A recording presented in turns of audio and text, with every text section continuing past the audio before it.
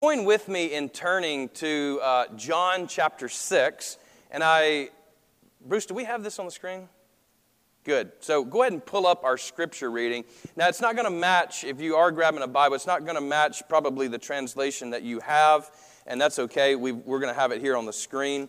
And we're going to read through this, and I'm going to read it for you this time. But I want you to see it here on the screen, and let this word soak into your life. I challenged you last week to spend some time in John chapter 6. And it is I haven't found the bottom yet, if that makes sense. You know, it's swimming time around where we are. Kids are always swimming. It's like I have not found the bottom of John 6 just yet. It is deep. It is beautiful. And again, I want to invite you. You might not be able to read the whole chapter. Maybe you've got other readings and stuff, but maybe not the whole chapter every day. But could you at least think about, and whatever else, say you're reading in Leviticus, then match up John 6 to what Leviticus is doing, or Exodus, or wherever you might find yourself reading, and think on these things. So, let's all stand for the reading of God's Word. This is the Word of God. Jesus said, "I am the bread of life. Whoever comes to me will never be hungry, and whoever believes in me will never be thirsty." Then the Jews began to complain about him because he said, "I am the bread that came down from heaven." They were saying, "Is not this Jesus, the son of Joseph, whose father and mother we know? How can he now say, 'I have come down from heaven'?" Jesus answered them, "Do not complain among yourselves. No one can come to me unless drawn by the Father who sent me. And I will raise that person up on the last day. It is written in the prophets, 'And they shall all be taught by God.'" That's a reference to Isaiah. "Everyone who has heard and learned from the Father comes to me. Not that anyone has seen the Father, except the one who is from God. He has seen the Father. Very truly," and in the Greek there's just amen, amen, "I tell you, whoever believes has eternal life. I am the bread of life. Your ancestors ate the manna in the wilderness, and they died. This is the bread that comes down from heaven, so that one may eat of it and not die. I am the living bread that came down from heaven. Whoever eats of this bread will live forever. And the bread that I will give for the life of the world is my flesh." This is the word of God for the people of God. Thanks be to God. And you may be seated.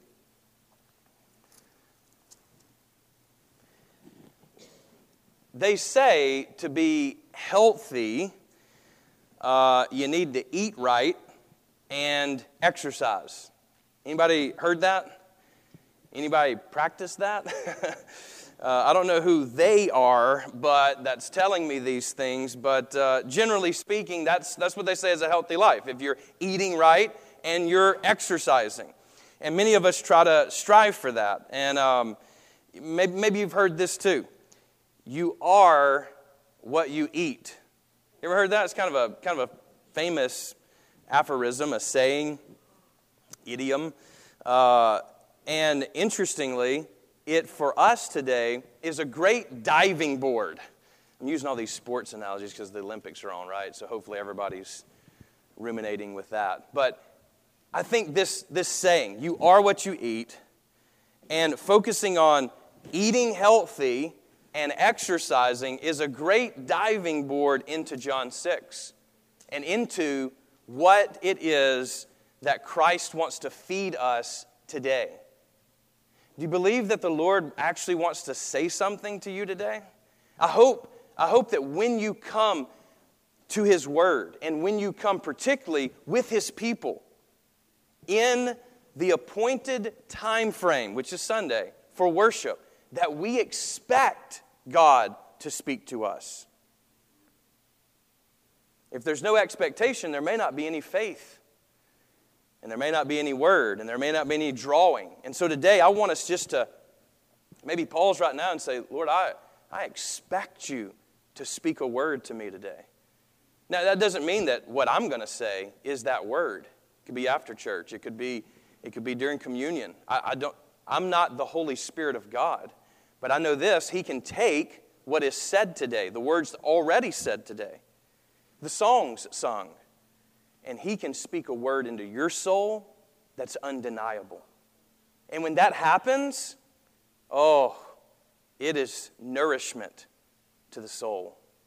And so, I want to invite you, maybe even like within this time frame here of this worship service, to do these two things. Eat what is healthy, what is good for us, and then to exercise all godliness. Paul, he says this. He says, physical exercise, that's cool, that's good. I imagine he probably did it.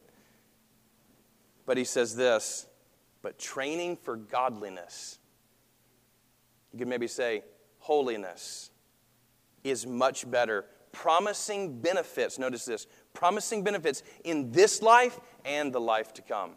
That's 1 Timothy chapter 4, verse 8. So let's exercise and feast on these words here. Over the next 2 weeks, I guess this week and next week, there's two things that's going to be said. Because really Jesus, in His answer to the question that's posed here that we just read, gives two answers. The first one is this: eating is believing. And the second one is this: believing is eating. And so one is an invitation. Hear this. One is an invitation to believe on the Lord Jesus Christ. You say, I think you got your preposition wrong. No. The prepositions are kind of wily. They're flexible. And in the Greek, it doesn't tell you exactly which one to go with. Most of the time, the Scripture goes with in. But I often will shift that, because some interpreters and scholars do, to on. Because we're saying, I want to be putting my life on His. My life, it's yours. And then He comes in. Then we're in Christ. But we have to put our faith, our sin, our confession on Him. Isn't this what the Scriptures say and call us to do?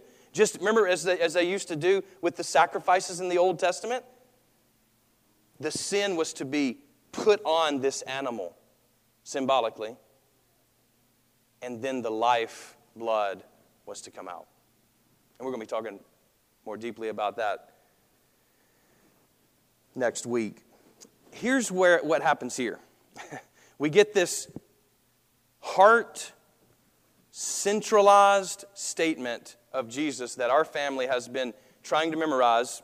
I would ask Baylor to do it, but I don't want to.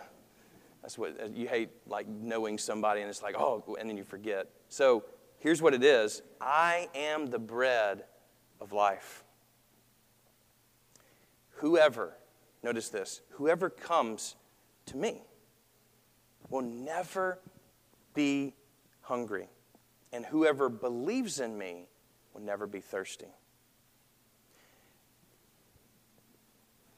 I thought about this a lot, especially this week.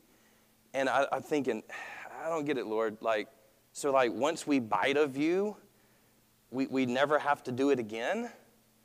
I don't think that's the case. Instead, notice again, never be hungry. Never be thirsty. It means as much as you want, there is. Just like the bread, right? I mean, we're in chapter 6 where it's the multiplication of the loaves, right? As much as they wanted, they had, it said.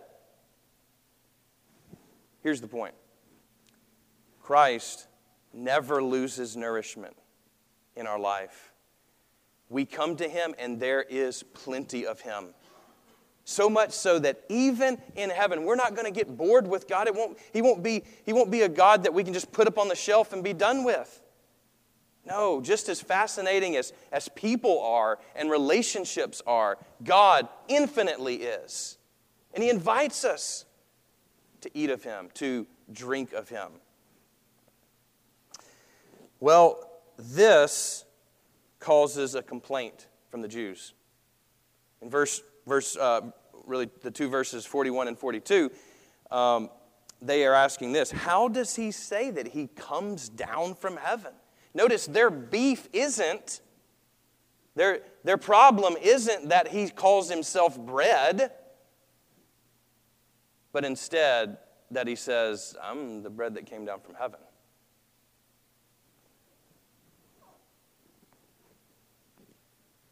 They understand what He's saying, and that is, He is from heaven. He's otherworldly, and yet has come into our world. You know, in the Lord's Prayer we pray, on earth as it is in heaven. Heaven has come down.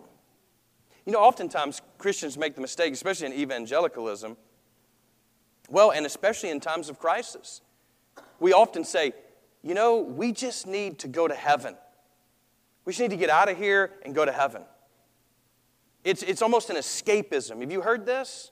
You felt this maybe? I mean, just if not, then watch the news today for 30 minutes. I mean, from New York, a place that we like, all the way to California, a place that we've come to like, and it's a mess. Into other countries, it's a mess. Things are a mess. People are not happy.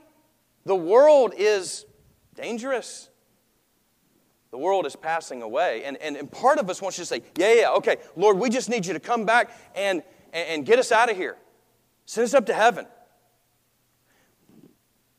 But have you noticed that the orientation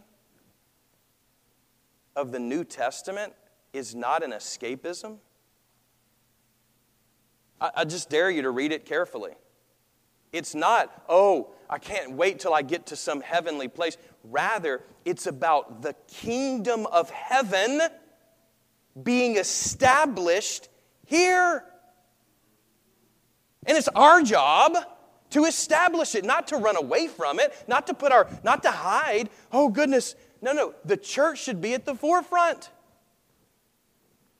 Going against the grain, establishing His kingdom. Now, it's not a political grain. It's not establishing a better America or a better Saudi Arabia or China or you name it. No, it's the kingdom of God made of all nations and peoples. Now, I love America, you know. I did a little triathlon yesterday and did heart over or hand over my heart, you know, listen to the national anthem, all that good. But His kingdom lasts forever. His kingdom alone. What does His kingdom look like? It looks like Jesus. It looks like forgiveness. It looks like loving your enemies. You know, we had to go through this week, and so I just cracked open the Bible just to make sure it said this, but it says, love your enemies and do good to those who hate you. Do I need to say that again? Because I think you missed something. Love your enemies. Now we can do that. Like that's actually doable. You can say like, yeah, I do love them. But here's the hard part. Do good to those who hate you. Not just think in my head like, oh yeah, I still love those people. They're humans, they're persons. God died for them. I get it. I love them, okay? God bless them. But do good to them. When's the last time you did good to somebody that you don't like? When's the last time you did good to somebody that doesn't like you? Listen, this is one of those moments I'm joining you and saying, Lord, help me.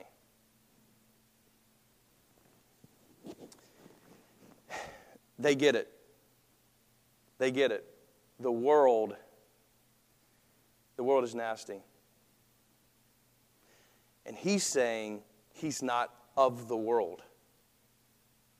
He's from heaven. And he's in the world.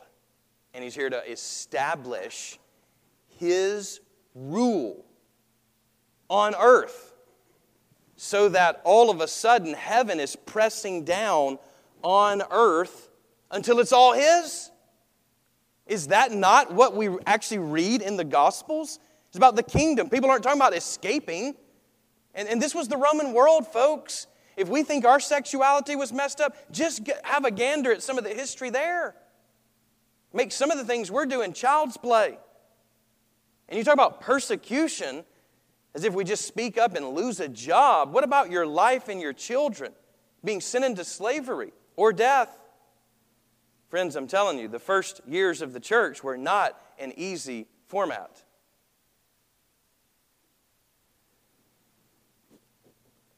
We always think we have to be pushed into one or the other, an either or. You're either Democrat or Republican. You either are for mask or against mask. It's either good guys versus bad guys. And you know, for children, that's the way you have to teach children, right? Paul says, eat some spiritual food. Don't just be sucking on milk. Grow up into Christ Jesus. And Jesus didn't treat his enemies as if they were enemies. I'm just here to tell you, that ain't easy.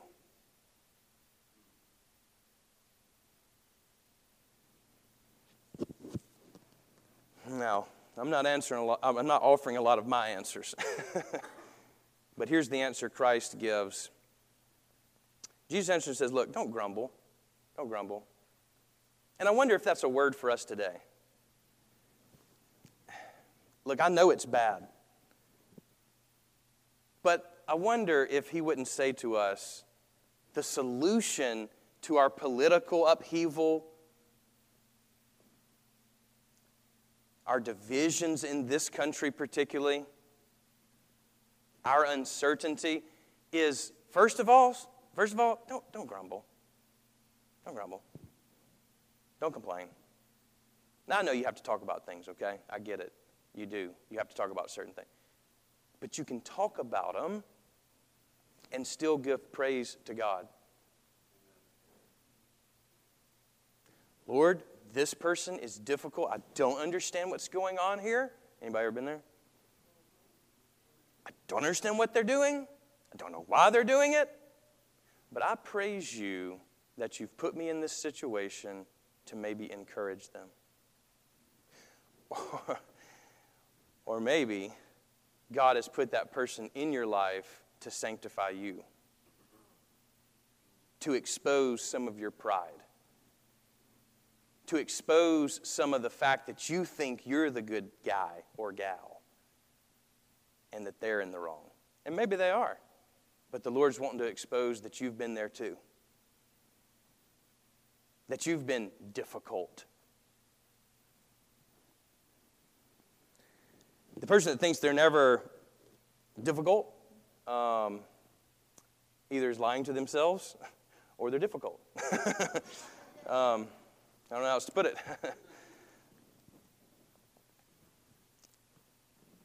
You know, they say in the exercise world, right? No pain, no gain.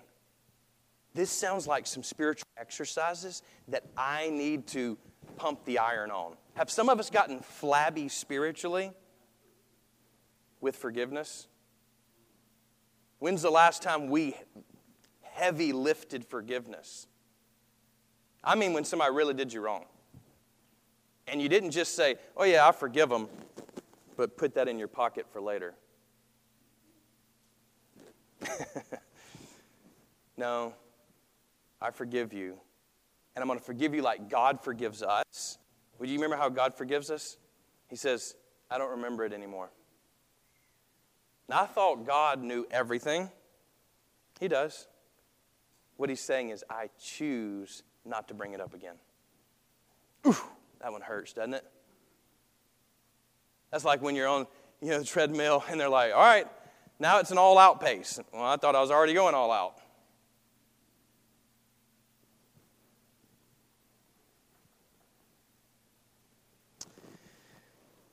Jesus answers, don't grumble. And then he goes where he always goes, especially in John, the Gospel of John, and that is to the triunity of God. In verse 44. And it's basically a triune statement about grace. No one comes to me unless the Father draws him. Don't think you did that. Don't think you, because you were smarter than everybody else, came to Jesus. No, it was the Father's grace that allowed you to hear his call. It wasn't your doing. No, it was grace. And in fact, it's the grace that's extended to us by the Holy Spirit. Because, look, I get it. Sometimes I'm thinking, why don't these people just believe in God? Like, the alternative's just awful. I mean, you know what the alternative is, right? Like, we came from nowhere. We're here for no reason, and we're going nowhere. That's just not much to wake up for in the mornings, which is probably why we have a depressed society. One that feels the weight of trying to make up an existence for themselves. It's really sad. It's not something to laugh about or to shuck over to the side and say, that's just a bunch of garbage. Our teenagers, friends, and family are struggling with this very thing. Where is the ground of my being? They might not be asking it in that existential way, but that's what they're trying to find, is something to land on that's a rock. And we know who that rock is. But it's not about throwing rocks at them to get them to realize. That's not going to help. How many times has somebody changed your mind by slapping you upside the head? And even if it worked temporarily, it wasn't a long-term solution and oftentimes created trauma. And for some of us, the way we think we should share the gospel is traumatic for other people. I want to be careful here. I'm not saying not to, but I'm saying when you come at someone so angrily and looking at them in a belittling way, it's just not the way of Jesus, friend. It just isn't. And look, I've had this to happen before. I was in Walmart, there for ketchup, minding my own business on the ketchup aisle with the mustard and all that kind of stuff, looking around. Right as I went to reach for the ketchup, the guy says, "Are you going to heaven or hell?" I didn't know if I needed to pick the mustard or the ketchup at that point. And I said, well, I'm going to heaven. How do you know? And on and on. And it actually happened to me in a parking lot another time. And the guy got angry at me because he thought I was joking about it, which I wasn't. We need the love of God. It's not a sissy love.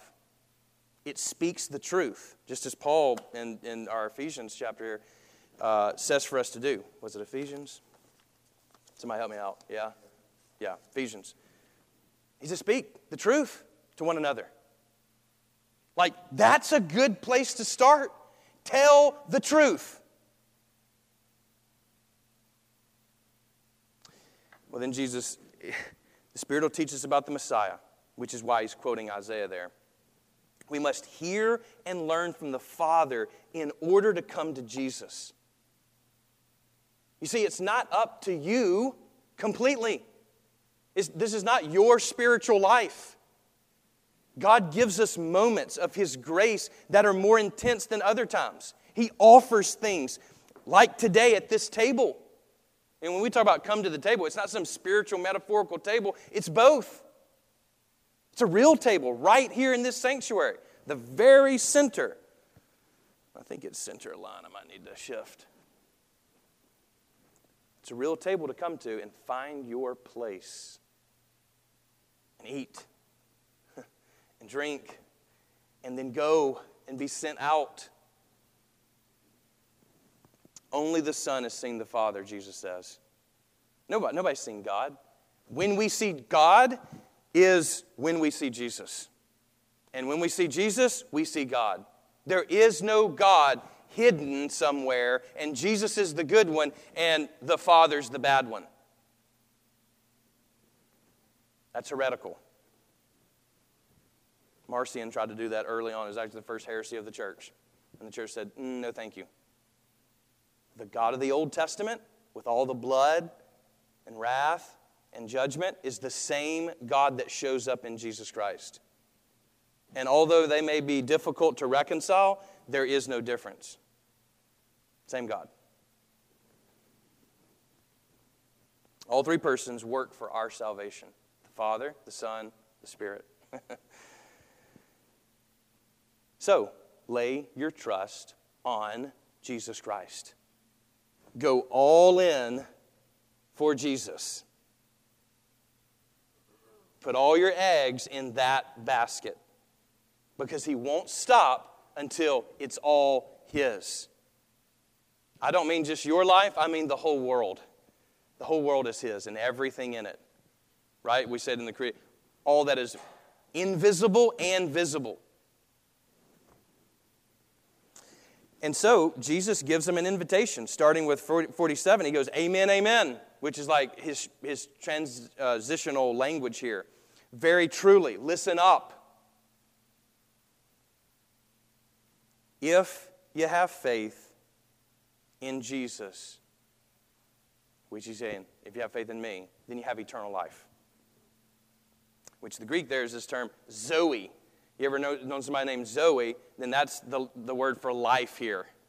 It's not bios, which is biological life. It's Zoe, which is spiritual life. And we need both, because we are both. Have you noticed? We're not just an animal, and we're not an angel.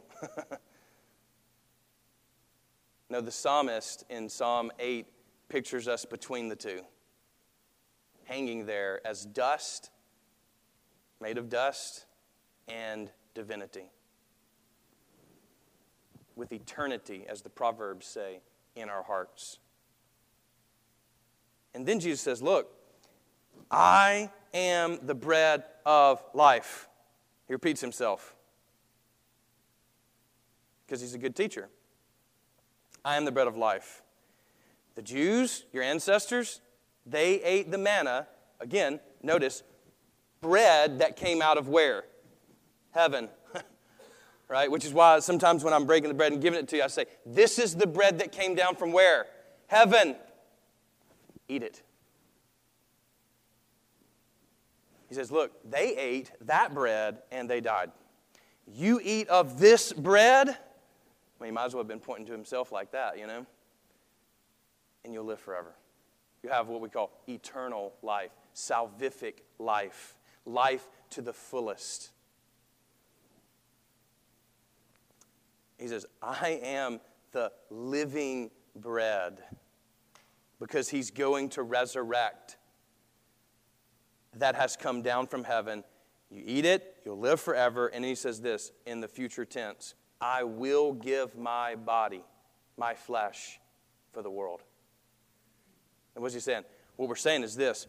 It's not about just eating this because it's some meal. It has significance because it represents the crucified body of Christ.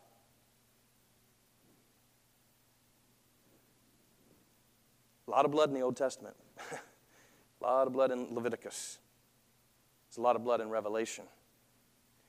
Where in the vision, when John, this same John that wrote these words, looks at the throne room scene, and you'd imagine maybe God bedazzled in jewels, high and mighty in some massive throne. What He sees is a lamb slain. Which, if you remember John's language at the beginning, John the Baptist, what does he call Jesus?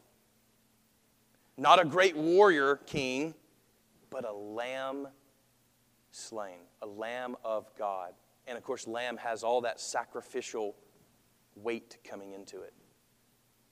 And in Revelation, he sees a lamb slain with blood all over it. The way they would do it, you slice here and here. All this has got to come out. This is what he sees. This is our God. This is a crucified God who resurrects from the dead and still, touch here, see here, retains the wounds of our salvation. He was wounded for our transgressions. The weight of sin was put on him. My sin, your sin, the sins of the world. And you know, friend, Jesus calls us out to follow him in the same way that he lived his life. He's not inconsistent. He's not a God that says, do what I say and not what I do. Instead, he says to his disciples, he goes, look, I send you out as what? Lions? No. Sheep, lambs among what? Wolves. What's going to happen there? That doesn't sound good. What kind of God is this?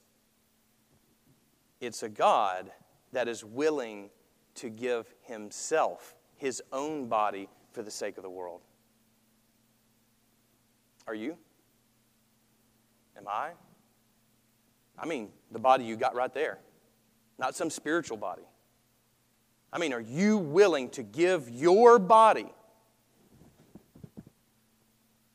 to Christ this week so that the world can eat you up, chew on you, gnaw on you? Actually, the term here for chew in chapter 6, it's used the most in the New Testament right here in chapter 6. And it actually has the idea of gnawing. You know, like you ever seen anybody eat ribs? Well, you should have last week, right? Wow, check that out. You know, you do this number. You really get after it, right? It's not like proper eating. I don't think they ever have a presidential meal with ribs. Probably for that reason. It's uncanny to see somebody just gnawing at a bone. Christ sends us out so that the world can gnaw on us. Guess why? To taste and see that the Lord is good. How will they taste if his body, the church, doesn't offer itself to the world? How will they eat? How will they taste? How will they hear? How will they see? His invitation is to a cruciform life.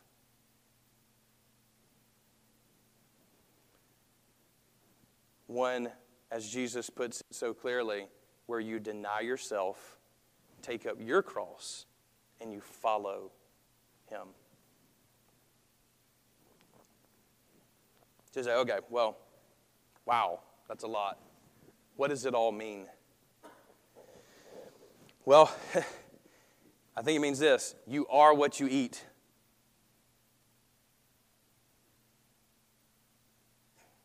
In other words, when they bite on you, what's going to come out is what you've put in. Does that make sense? Like a jug here of water. If it gets bumped, and trust me, you always get bumped in this life. You might make it 10 years without getting bumped, but it's coming. And when you get bumped, what spills out but what's within? Doesn't Jesus teach about this? So what is in your life? What do you put in your children's life? Because you should be looking at their devices and their tablets. I mean, look, I know it's a hard job to do that. Trust me. It's way easier to just be like, all right, go to your room and get on that thing because, whoo, thank you, Jesus, for those things. And I'm not saying don't do those things. Like, I like a good show and video games just as much as the next person. Media.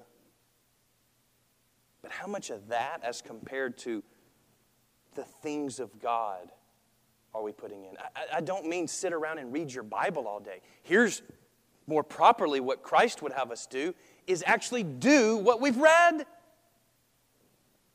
You can read your Bible all day long and actually not love the person next to you. Do you think he's satisfied with that? Of course not. No, it's better to do than it is to think that we're something we're not. And so, what's been good for your soul recently? What have you put in that nourished your soul? God's Word is one thing you should be putting in. Like every day, it's breakfast. And then you gnaw on it all day long. Chew on it. But also fellowship with the body of Christ. He commands us to. Do not forsake the assembling of yourselves together, as some of you have done, he says. Don't do that. Instead, assemble together in the name of Jesus Christ, which is why we start our service by assembling together, and then we say what? We're here in the name of Jesus Christ. Not in Bruce's name, not in my name, not in our boards of stewards' name, not in our other leaders' names. No. No, we're here in the name of Jesus Christ, under His authority, under His rule. And this is why we have the teaching of the Word before we come to the sacrament, because that's what He does in this chapter. He teaches and then He feeds them. Remember? With the feeding of the 5,000? He teaches them, then He feeds them. He teaches Israel, then He feeds them.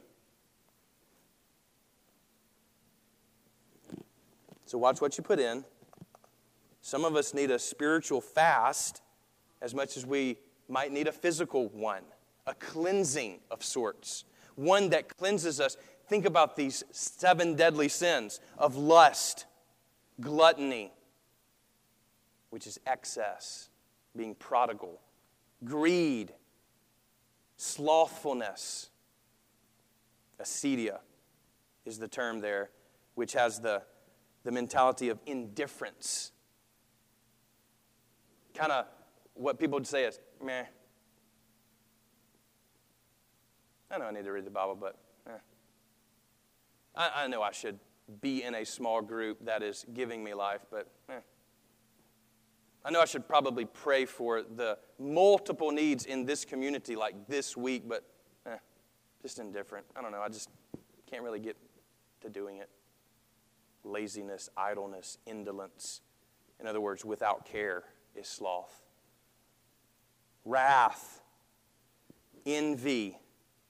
That's with the internet and with so much in our American experience, that's a tough one. And pride, the killer of all things. It's the 7th one because it is the final one that all the rest of them are birthed from.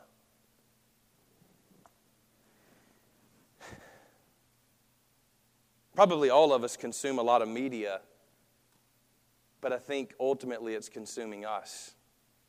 And we just need to have times where we're just like, you know what? I'm going to push this away and be totally here with you right now. Like, that's a hard thing to do now, right? Because we hear those notifications and push things and all the different doohickeys. Jesus is God's provision. Jesus is God's medium for us, mediator for all people. We must go to Him. We must be putting Christ in us.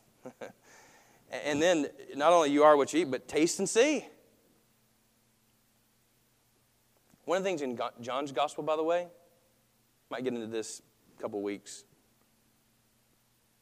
is this idea that you might see something, but you don't really see it. You might hear something, but you don't really hear it. There's this kind of motif in John's Gospel where people continually misunderstand Jesus by what He says. You remember Nicodemus? You must be born again. He's, how can I go back into my mother's womb? He's like, really? Are you a leader of Israel and you don't know this? You can't interpret this? You need to be born of the Spirit, buddy. Because born of the flesh dies. Born of the Spirit, life eternal. And so, how do we taste and see? We come to the table. Both metaphorically and physically today. You see, both spiritually, and it's not one or the other. Let's not be pushed into the corners of the either or. It's both. It's both because we're both. And so he says, put something physically in your mouth today. Drink something physically today. Why? Because by faith, you're doing the same thing. You're obeying Christ. And we need to be filled up with Christ so that we can then be sent out. He is our nourishment, our nutrients. The broken bread, the one cup. And so, today I would invite you, just as Jesus does, to repent of your sin. If all of a sudden, the Holy Spirit's like, here's what he does to me. Doink, doink, doink. Gives me a little elbow push. Most of the time when I get convicted of something, it's like the Holy Spirit doesn't even say anything in my head. It's more like, and I'm like, I get it. If that's you, then repent today. What is that? Confess, I am this. I don't want this. Confess it with your mouth. Say it to God. And then I would suggest say it to somebody else. You don't have to say it to all of us. Actually, please don't. But in the right group, the right assembly, that's where you say it. You confess that. And then ask the Lord to forgive you. He wants to forgive you. He wants to restore you. And then believe. Not just mental assent. Oh yeah, I believe Jesus is real. No, that's not what I'm talking about. Take everything that's in your life and put it on Him. Trust only in God. Not in yourself, not in others, not in culture, not in politics, not in your money, not in your savings account and retirement and all that good stuff. Don't trust any of that. Push it all to Him. Lord Jesus, I trust you with all that. What do you want me to do with it this week?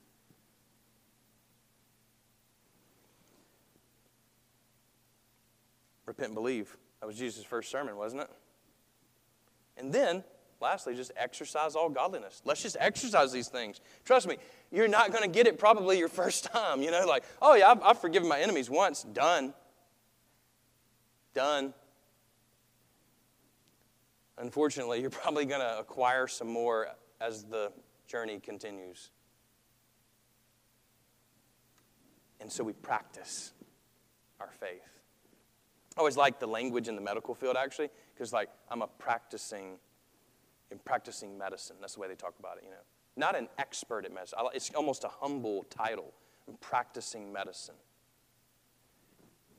I think that's the way we should look at our journey with Christ.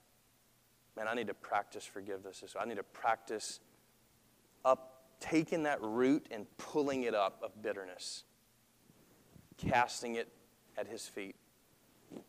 I don't want to be a bitter person. I want to be in union with God, become partakers of His divine nature. The center of our faith is a person. It's Jesus Christ. He wants us to feed on Him, to drink from Him.